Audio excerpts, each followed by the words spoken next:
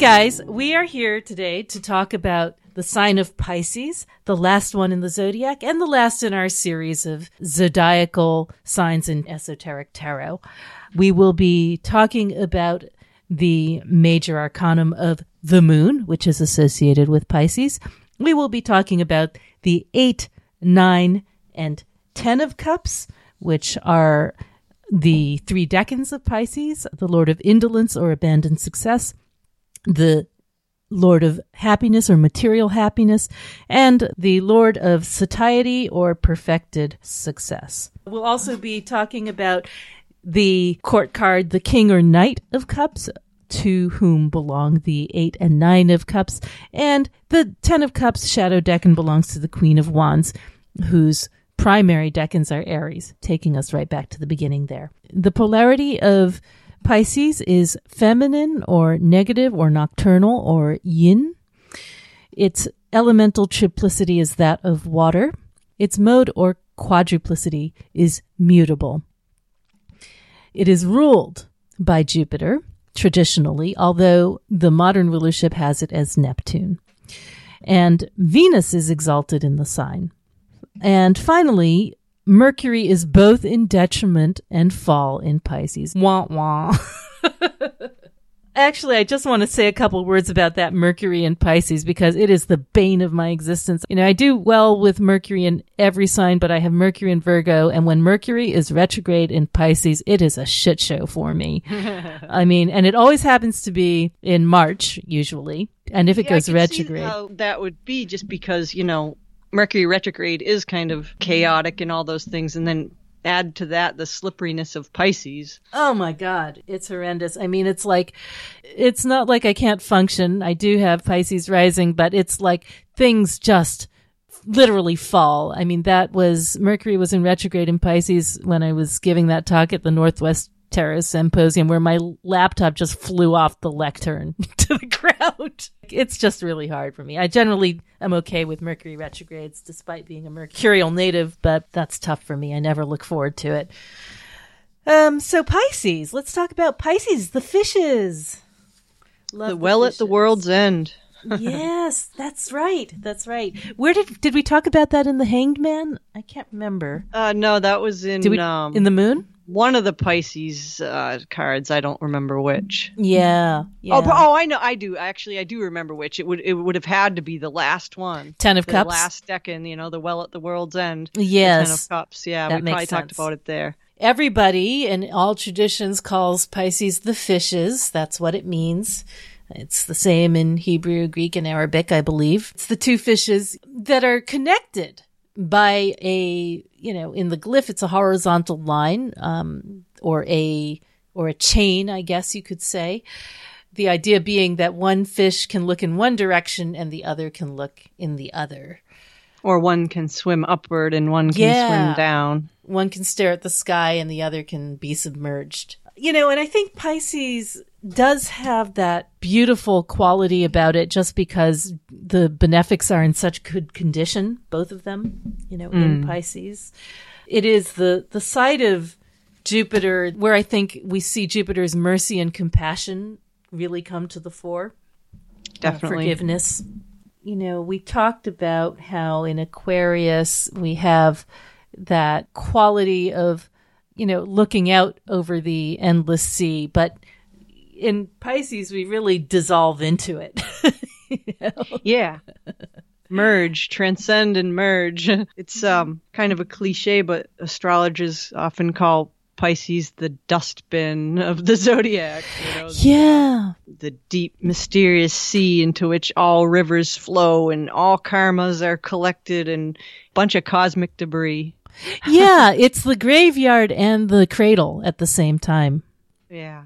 And it's interesting that it's opposite to Virgo because, Virgo really likes things in compartments, in little boxes. And Pisces has all the dissolving of boundaries that there can be. Yeah. What box?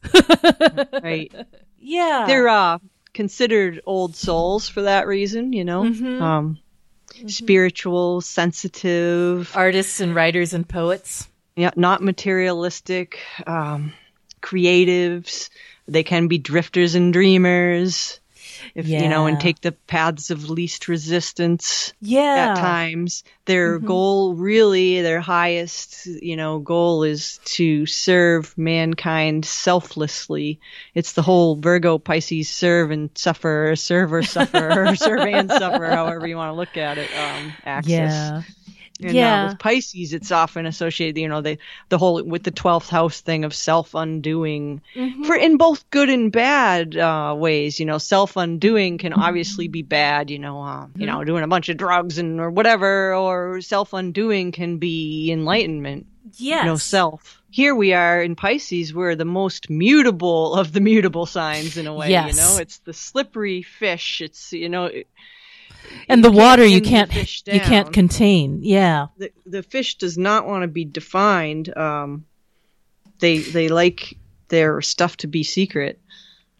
Yes. And there's when you say self-undoing, there's also, quality of escape. It literally comes from an escape myth. That's one of the negative expressions would be escapism and self-pity. In Pisces, like martyrdom or things like that. But, in the highest sense, they're, servants of good, the social good. They're good social workers. Anything that serves mankind, whether it's Einstein, he was a Pisces, his discoveries to help mankind, or whether you're just serving quietly in some more mundane profession, or, speaking of professions, I think Pisces really excels not just in arts, and music, but also in TV, radio. Yeah. Anything to do with the public and PR and that unconscious perceptions that we have, spinners of dreams.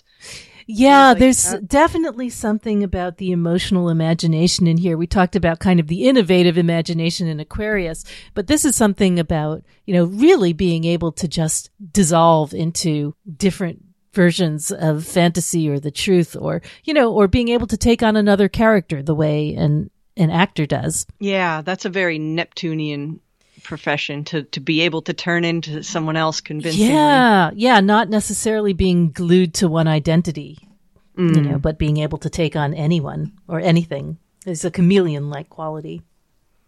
Yeah, chameleon. That's a key word that I think of for Pisces. They definitely have that. They're, it's another cliche, but they're often called psychic sponges, Yeah. That's something I really do experience as Pisces rising. And thank God I have it, because otherwise I'd be, Commander Spock all over. But, it's something that I totally empathize with the Pisces. I guess it's almost a pathology of taking on the emotions of others and, and they're definite empaths. Often it's mediumistic even. Yeah. And it's good that you have Pisces along with your Virgo, because it's interesting, like I read something about Pisces. Well, both Virgo and Pisces will like serve like the sick or the weak, like, but the difference is that Virgo will kind of judge those that are weak and feel that they're kind of undeserving or they deserve what they get, whereas Pisces has no such judgment and just has the compassion for their suffering. Yeah, I mean, for me, it's sort of like, with the Pisces is what, really enables me to do readings. I mean, going into that place with the person and being there just fully present for however long. But then the Virgo side of me just has to leave and put it away. And I can't just stay in that sort of open service space, indefinitely like some Pisces can. I have to shut it down and go eat something or take care of myself, Yep. There's a childlike wonder and curiosity too, I think, to Pisces. There's which a romance, I really appreciate. Romantic nature. But every single, because they're there at the end of all things, that dustbin, or theoretically they've collected every single type of human experience that can be experienced, and therefore they're compassionate for all of it, Yes. Sometimes sort of the line between reality and fantasy can get very blurry. The definite rose-colored inner world.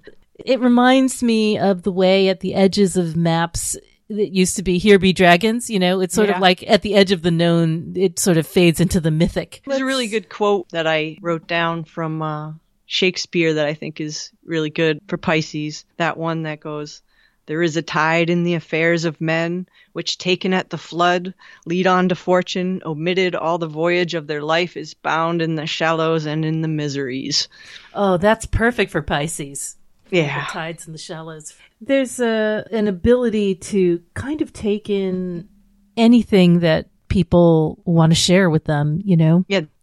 Yeah. They're really good listeners, really compassionate, you know, empathic, non-judgmental listeners. Yeah. That whole two fishes thing, you know, it's also symbolic of kind of the finite consciousness of a person, of mankind, versus like this universal cosmic consciousness, you know. And it's also interesting too, like, look at where Pisces is in the zodiacal sequence. You've got Aquarius or others on one side, and you've got the self or Aries on the other side, and somewhere in between that, Pisces has to fit it, you know? Yes, somewhere between I know and I am is I believe, which I believe is. Yes, I believe, that's their motto, and that really speaks to their, you know, faith and transcendence being a Piscean theme. Yeah, it's interesting how, you know, knowledge in Aquarius kind of gives way to belief in Pisces. I mean, they are related,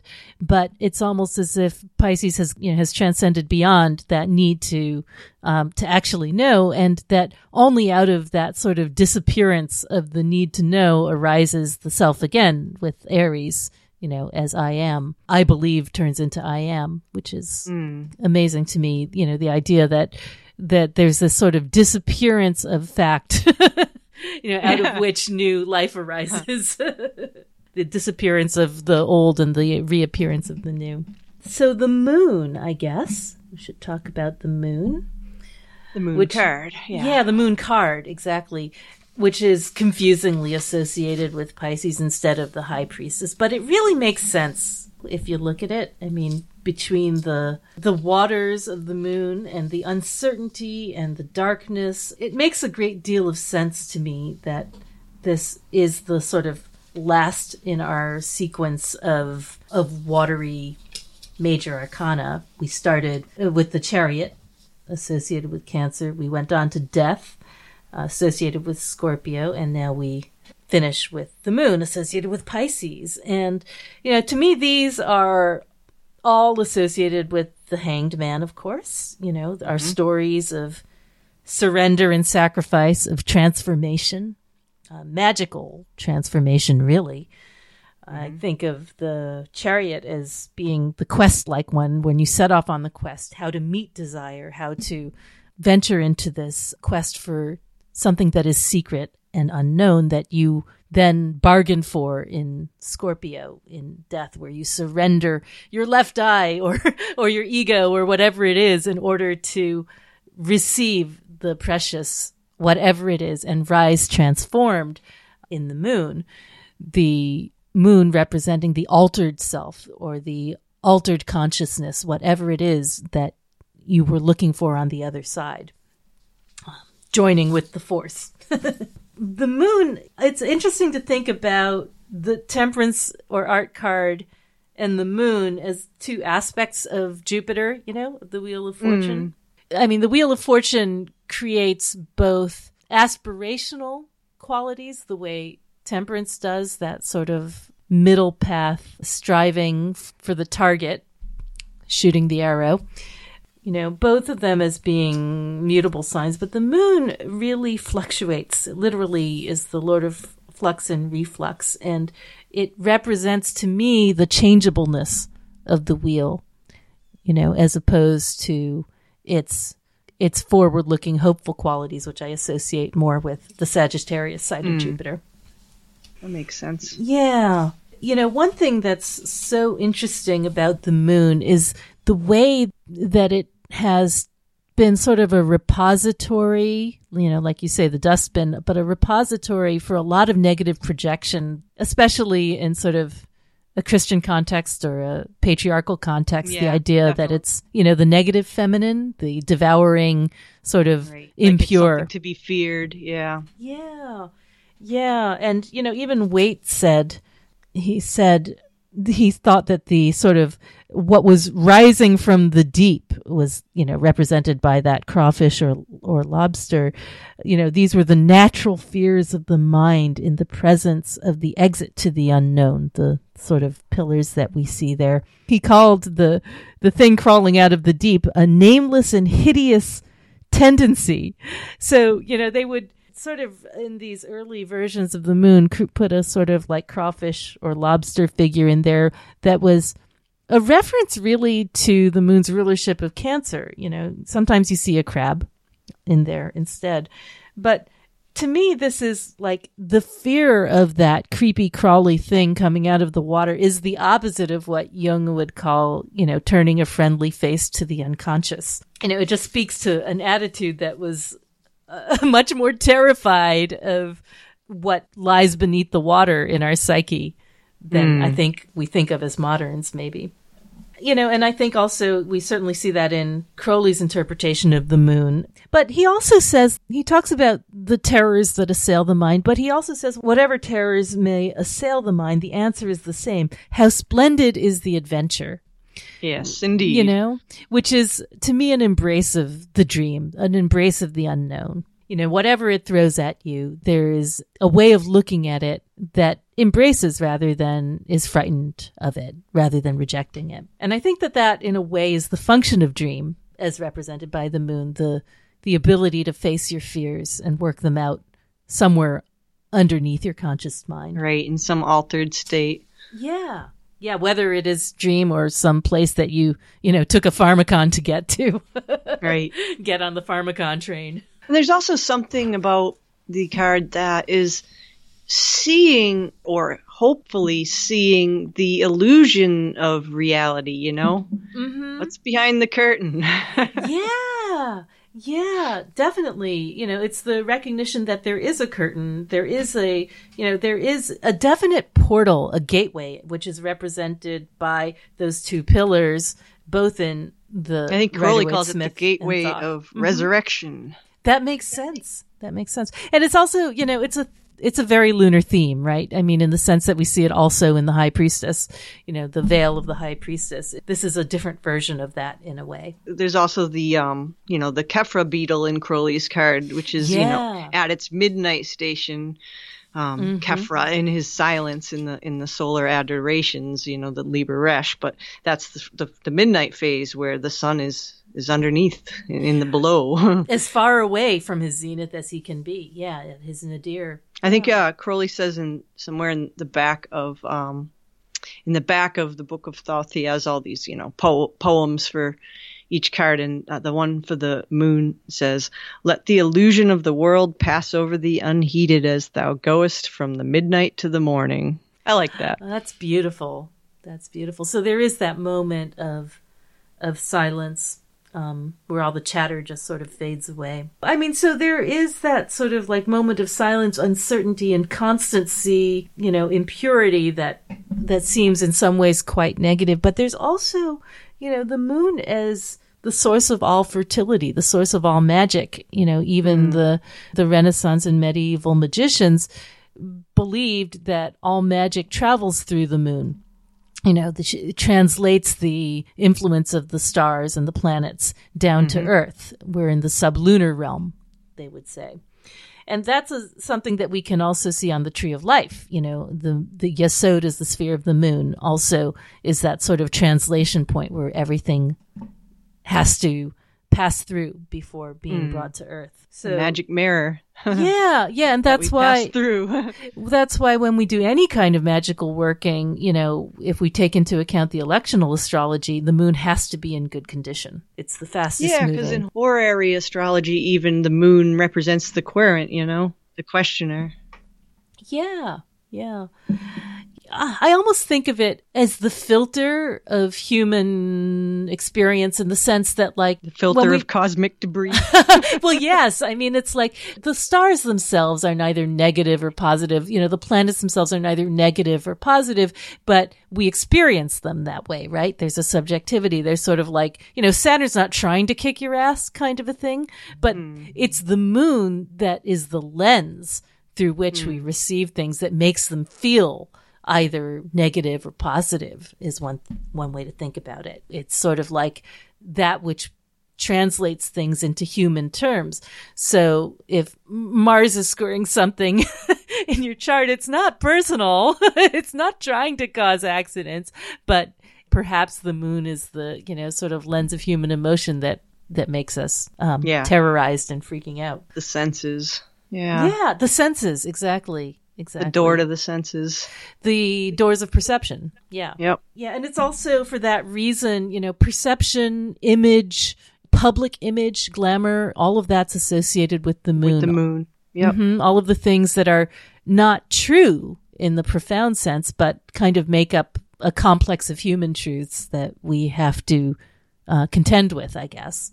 Mm. An appearance. When I'm thinking about magic, I do think about the Hanged Man as kind of a shorthand for magic. And it's almost like with the sequence of the chariot, death, and the moon, it's almost like a magical working. I think of it as going in the place where things are neither good nor bad, and then coming back out and trying to make them manifest as what I would call good in my life, and that's a lunar thing. The let's filter it through this lens and make it subjectively good for me. So this is letter Kuf, the back of the head.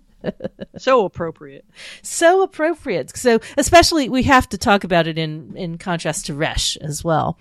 Resh being the front of the head associated with the sun, Kuf being the back of the head associated with the moon. And back of the head is only one translation for it, but it's also might be translated as, monkey. But either way, it's this like monkey mind. Yeah, animalistic sense. This sort of like that part of your head, like in your moon card in Tabula Mundi, that window in the back of the head that, has access to all the crazy crap. Right, all the dreams, all the hallucinations, all the trances. Yes, yep. All the things that our rational mind is not really equipped to handle. Letter Kuf is considered different in the Hebrew alphabet because it has that sort of like, back of the head shaped curve, but then the leg that extends below the baseline on which you draw like the other down letters. Into the subconscious Exactly. And for that reason, sometimes people consider it unholy as opposed to Hey, which is considered the most holy. So it's like they're similar in form in some ways in terms of the strokes that you take to make them, but Kuf is considered, the one that's the first letter in Klipot, for example, the shells of the Sephirot. And it's just a connection to the lower world. So one of the aspects of Kuf is the idea that it sort of mediates the idea of outside and inside, removing the husk to get to the truth within. That husk being the imagination, the unreality, the sort of like illusions of Maya, I guess you might say. And that to me makes sense with that path from Netzach to Malkut. Malkut being the real world that we live in and on. And Netzach being the, sort of divine direct download, passionate, Venus ruled thing. Feelings. Yeah. And here's something kind of interesting, which I didn't know till today, which is that the number of Kuf is 19. And there's a solely lunar cycle of 19 years, yep. Which is interesting. They have that relationship. And the simple letter meaning is sleep, which I think is also really Perfect. Cool because Absolutely sleep, perfect. the moon. Place of dreams. Yes, exactly. Who watches over us while we sleep? The moon does. Okay, so the 8 of Cups, the 9 of Cups, and the 10 of Cups. There's so many different 8, 9s, and 10s we consider the ending of cycles, but this is one that we can consider in that way. I mean, the 8, 9, and 10 are the last in the zodiac sequence anyway of the 8, 9, and 10 of Cups, whereas the 8, 9, and 10 of Discs would be the bottom of the tree, a tree of life. That's another way to think of it.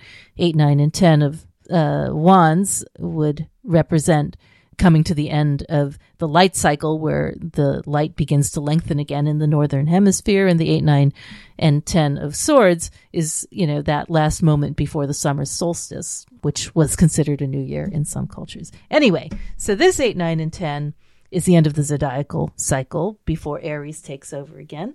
And in it, we see some pretty, we were talking about fantasy and imagination. There's some wild stuff in here. Yeah. I mean, like the first one is a man with two bodies, or a man carrying burdens on his shoulder, which actually seems to accord pretty well with the Rider-Waite-Smith image of a guy walking away. And it's actually associated, that first decan, with journeys and change of place, seeking wealth, humility. And then the 9 is a man with his head upside down, with a tray from which food has been eaten. Again, that sort of echoes of the Hangman, right? So the 8 with the burdens, that sounds like Saturn, the decan. Yeah, ruler. for sure. Sure. And then the food on the tray in the next one sounds okay. The excesses of Jupiter. Yeah, and the 9 is, a pretty positive signification for decanic work too. It says great rewards, strong will in things of high seriousness, thoughtfulness. So there's that sort of like higher mission of Jupiter kind of thing going on. And that whole thing about him being upside down is very hanged man exactly ish. And the 9 of Cups, especially, we've got Jupiter in decan rulership and in sign rulership, so it is the most Jupiterian card, I guess you could say. Then the 10 of Cups, this is where things go really off the rails. You've got, either the sad man full of evil thoughts. It's that one. It's that one, yeah. Sad man full of evil thoughts, or our favorite, the naked man or youth and the maid adorned with flowers. The one with the donkey, I think, the woman with the donkey. Yeah, that's the Picatrix. Yeah, the man thinking evil thoughts is before him is a woman with a donkey climbing atop her. Yeah, and in her hand is a bird. And in her hand is a bird. Nice detail. Yeah, infamous. Yeah. The reason we don't use Liberty Stars Eternal, is it? Tarot of Stars Eternal? The reason we don't use that one with clients. And it is Mars, I mean, and it's a card, they say, of, fornication or lying with women with great appetite, but also of quiet and seeking rest, which to me, they kind of go together. So, there's a very, over the top fall of Rome feeling to it, the real debauchery feel to it, but also just let's go to sleep kind of a thing. After the party, after the orgy, let's just go to sleep. The end.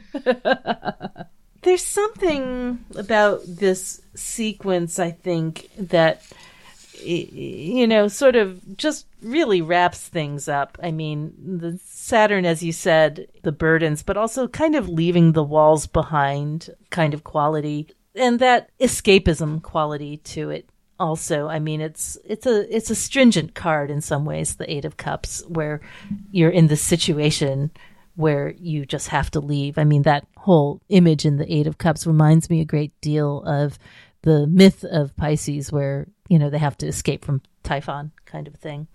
Yeah, there's different types of escapism going on in both the 8 and the 10. Yes, exactly. And then the 9, I really think of, it reminds me of the dogs barking at the moon, in the sense that there's a longing about it. There's a, in musicals, they always say there's an I want song. To me, the 9 of Cups is like the I want song in a musical. Mm-hmm. The expression of desire, the expression of longing, the magical act that brings the thing down that you want. In the 10, there's something that Waite said, there's a cartomantic meaning to the 10 of Cups that's old, called the town inhabited by the inquirer. So there's like that image in the Rider-Waite-Smith 10 of Cups of a little tiny house there. And there's a real feeling to me in that final decan of just coming home, coming home to rest, which is a metaphor for death as well, but where you're done with your labors and you get to go home. It also reminds me a little bit, it's associated with Mars, and the Tower, one reading of that we've talked about, is an act of divine grace that shatters everything so you can restart. And to me, that is the sort of destructive aspect of the 10. It's like breaking down the resources for the last step in order to be born again in the Two of Wands. Maybe we can try and do court cards since we just talked decans. Maybe we can do that now. The King of Cups is the 8 and 9 of Cups. That's interesting. I mean, I think of him, the King or Knight of Cups, as being a spiritual leader. We talked about that. Yeah, I always think of him as like the knight on the Grail quest. Yeah.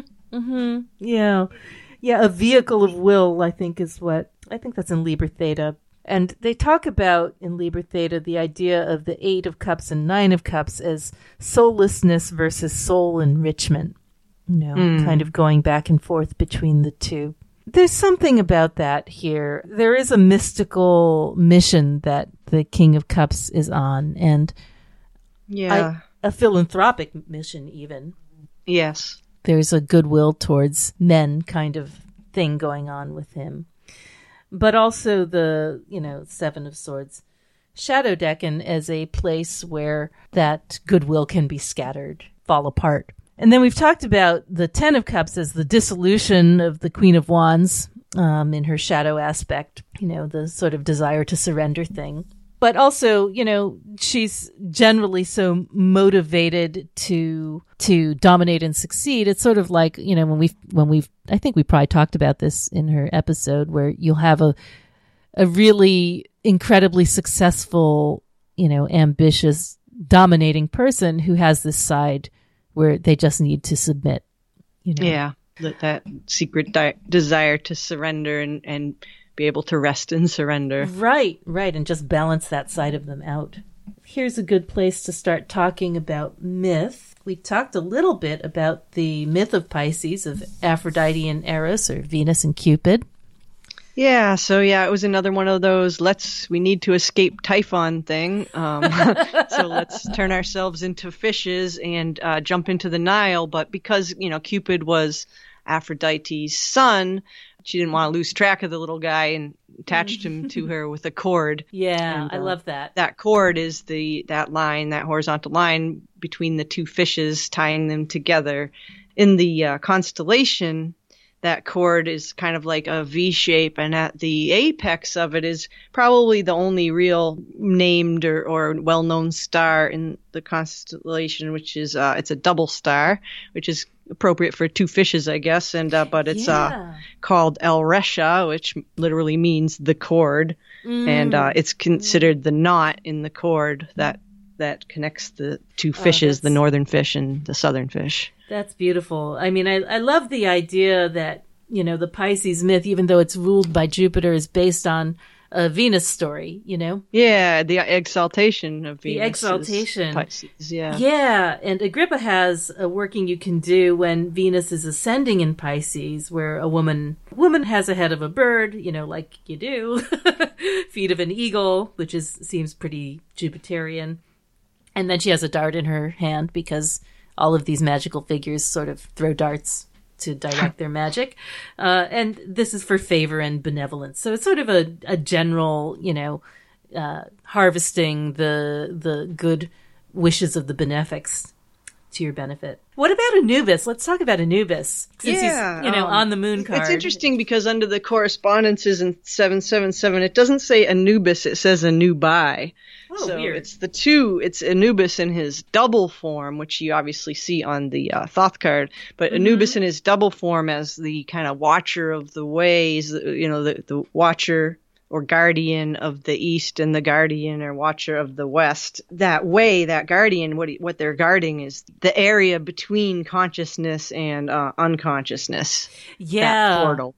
Yeah, the psychopomp function of Anubis. Yeah. Which could both, as you say, sort of mediate between consciousness and unconsciousness, but also the living and the dead. And the dead, yeah.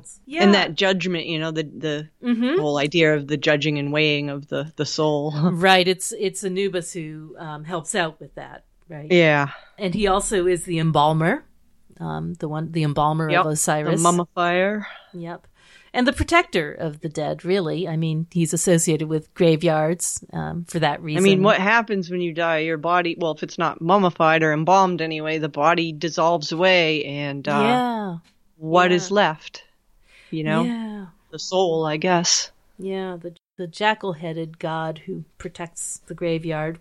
You know, I like to think about this story of the 8, 9, and 10 of Cups as being a bit of the Noah's Ark myth, you know? I mean, the Great Flood, obviously, with the 8 of Cups and having to find a means of refuge to escape. And then the 9 of Cups, I often think of as the moment where Noah sends out, you know, the dove and the raven to see if things are okay. Mm-hmm. It's like he's wishing and hoping. And then, of course, when they do come to land on Mount Ararat, what does God use to show that everything's, you know, copacetic now? He puts down the rainbow, you know, the covenant of the rainbow. At least for now, a temporary reconciliation. And, the rainbow fades away. Yeah. It's interesting in that story, too, like if you look at the constellation, how the waters of Aquarius are being poured into the mouth of the fish. That's kind of like a metaphor for the salvation from the deluge, you know, the fish swallowing all that water. Yeah, for sure. I love that. That makes sense. And it's also, you know, this Saturn, Jupiter, Mars sequence. It's like Saturn, the destructive divine, and then Jupiter as the merciful divine, and then Mars as, you know, the regenerator, the fertile restart of things. Let's see, you got anything else for myth? There's, you know, Neptune, the god, versus Neptune, the planet. But yeah, we pretty much covered the most relevant. Oh, yeah, and it's worth saying also that, you know, these Neptune connections make a lot of sense because that is the modern association of the Hanged Man, you know, modern ruler of Pisces. They kind of go together that way. Colors? Okay, so the colors. There's some pretty cool colors for the moon. They're interesting anyway. So the King Scale color, Golden Dawn King Scale, is crimson ultraviolet, which that to me is really interesting because it's the last color on the spectrum, just like Pisces is the last sign. Yeah. It's where it comes, you know, it starts at red and it comes back around to this red violet. Yeah. And then it starts over again, you know, so that's really cool. And then the rest of the colors all kind of, to me, are like the colors of the surface of the moon, like you would think, lunar rock. So there's a buff flecked silver white, which sounds very lunar rock-ish. Light translucent pinkish brown, which kind of is the color of the moon when it's kind of reddish. And then stone color. Yes. Really interesting colors, actually. You know, it's hard to think of the moon as having a color, but they're very mixed in a way. It's almost like solid. The colors that you would see when everything's washed out under moonlight, you know? Ooh, I like that. That makes a lot of sense. Right. Yeah, shadowy colors. I also think in generally speaking, outside of the scales, of colors of the moon as being white and black. Yes. The phases, you know, the full phase of light, white, and then the dark of the moon, black. You know what these colors remind me of? They remind me of, like, if you go to the beach and, you know, and you see old empty crustacean shells around that have been bleached by the sun. Yep. That makes a lot of sense to me. Dead crabs. So let's see, other correspondences. You said the magic mirror being the magical weapons. What's the twilight of the place? Well, you know, we know what twilight is. It's that between, that magical between time. Yeah. Twilight. It's neither dark nor light. It's a liminal place. Now, what is the place? That is the question. Right. And how is it a weapon? But I can see that because sometimes they use atmospheric sort of elements as magical weapons in this. Right. Just the liminality of it. Any place that is at the edge of something, whether it's at the edge of day and night or at the edge of forest and field, is said to be a magical place. Right. And that's, you know, sacred to Anubis, sacred to Hecate. Those guardian of portals. Both of those being associated with the moon. Yeah. Yes. Yeah. Also, magical powers of bewitchments and casting illusions. Illusions. Yes. Casting illusions and bewitchments. Yeah. Very magical. Ambergris and all narcotics associated with the moon. Yeah, so ambergris, that's whale puke, I guess. Yeah, I guess that's the best way to put it. I mean, it is really good. Yeah, it's been aged by the sea for, you know, decades, just floating around there. Yeah, it's they call it amber because it kind of looks like that. I have a piece of it. Do you really? I want to smell that sometime. Yeah. It does smell really good. It's very like delicate, but it's interesting.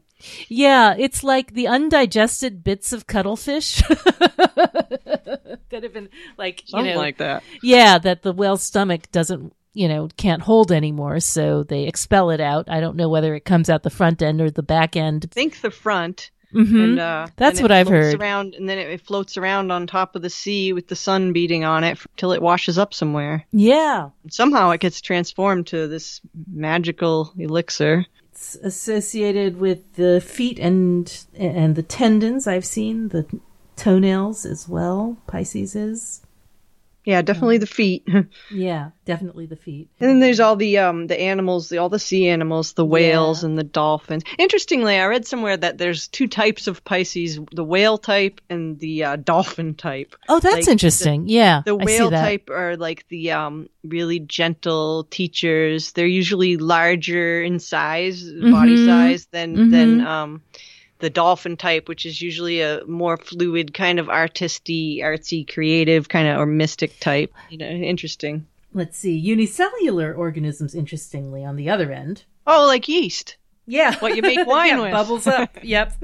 And opium, by the way, with narcotics. I should have put that in, of course. Something that causes sleep. Then we have pearls. White clear stones again, sort of like Aquarius. Moonstone, and coral, of course. Because coral. What grows under the sea, the coral. Sharp tastes, which is unexpected, kind of. Seaweed. Seaweed, for sure. Then we have places, hermitages, so far away from everything. Riverbanks. Monasteries, yep. Yeah, seas and lakes, of course. I mean, if you're going to take the 12th house theme, then that would be also institutions and hospitals and jails. Prisons. Mm-hmm. Although that's also a Capricorn thing. We see that as well with Saturn. And then the plants that are juicy and watery, like willows that love to just live near water. Definitely willows. I've got melons and lettuces. Lettuce is interesting because not only is it juicy and watery, but it's got that soporific component to it. Yeah, the lactones, And then hazel, which you use to find water. Ah, yes, the divination rod. Witch hazel, yeah.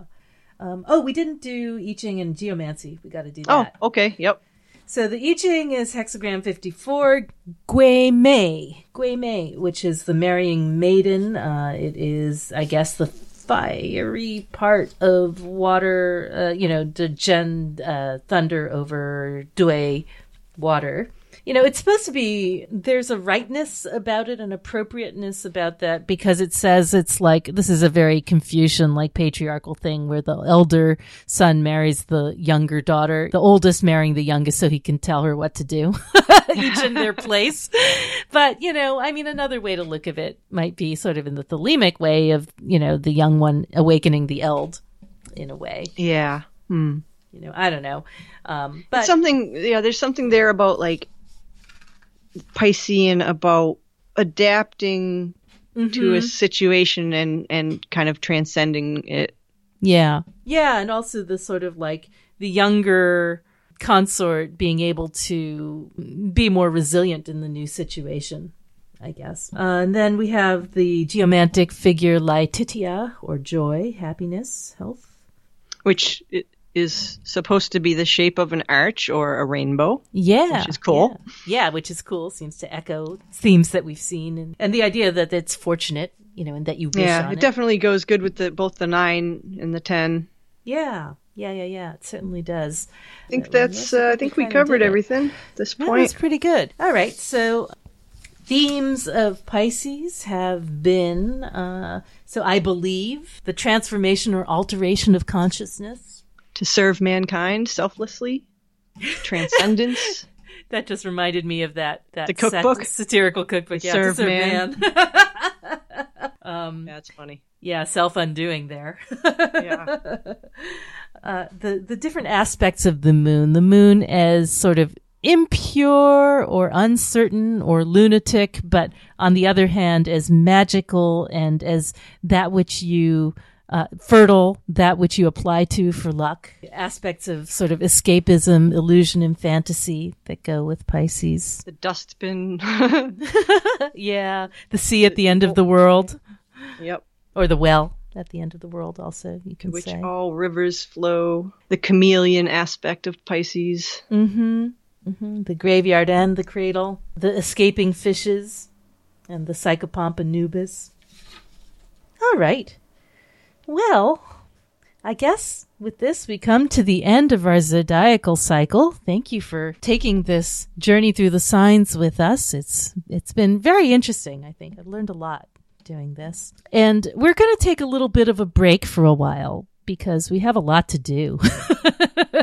We have the Proofs of Tarot Deciphered, our new Fortune's Wheelhouse-based book, which is coming out in the spring. We have to finish that up, and we have kind of the end of the year coming up, too. So we're going to take a hiatus. We'll be back, but for now, just stay tuned. If you want to find out exactly when we'll be back with new episodes, be sure to check out our patron website, www.patreon.com/Fortune's Wheelhouse, where you can also, if you wish, sign up as a patron. Okay, well, have a wonderful end of 2020, everybody. Thank God.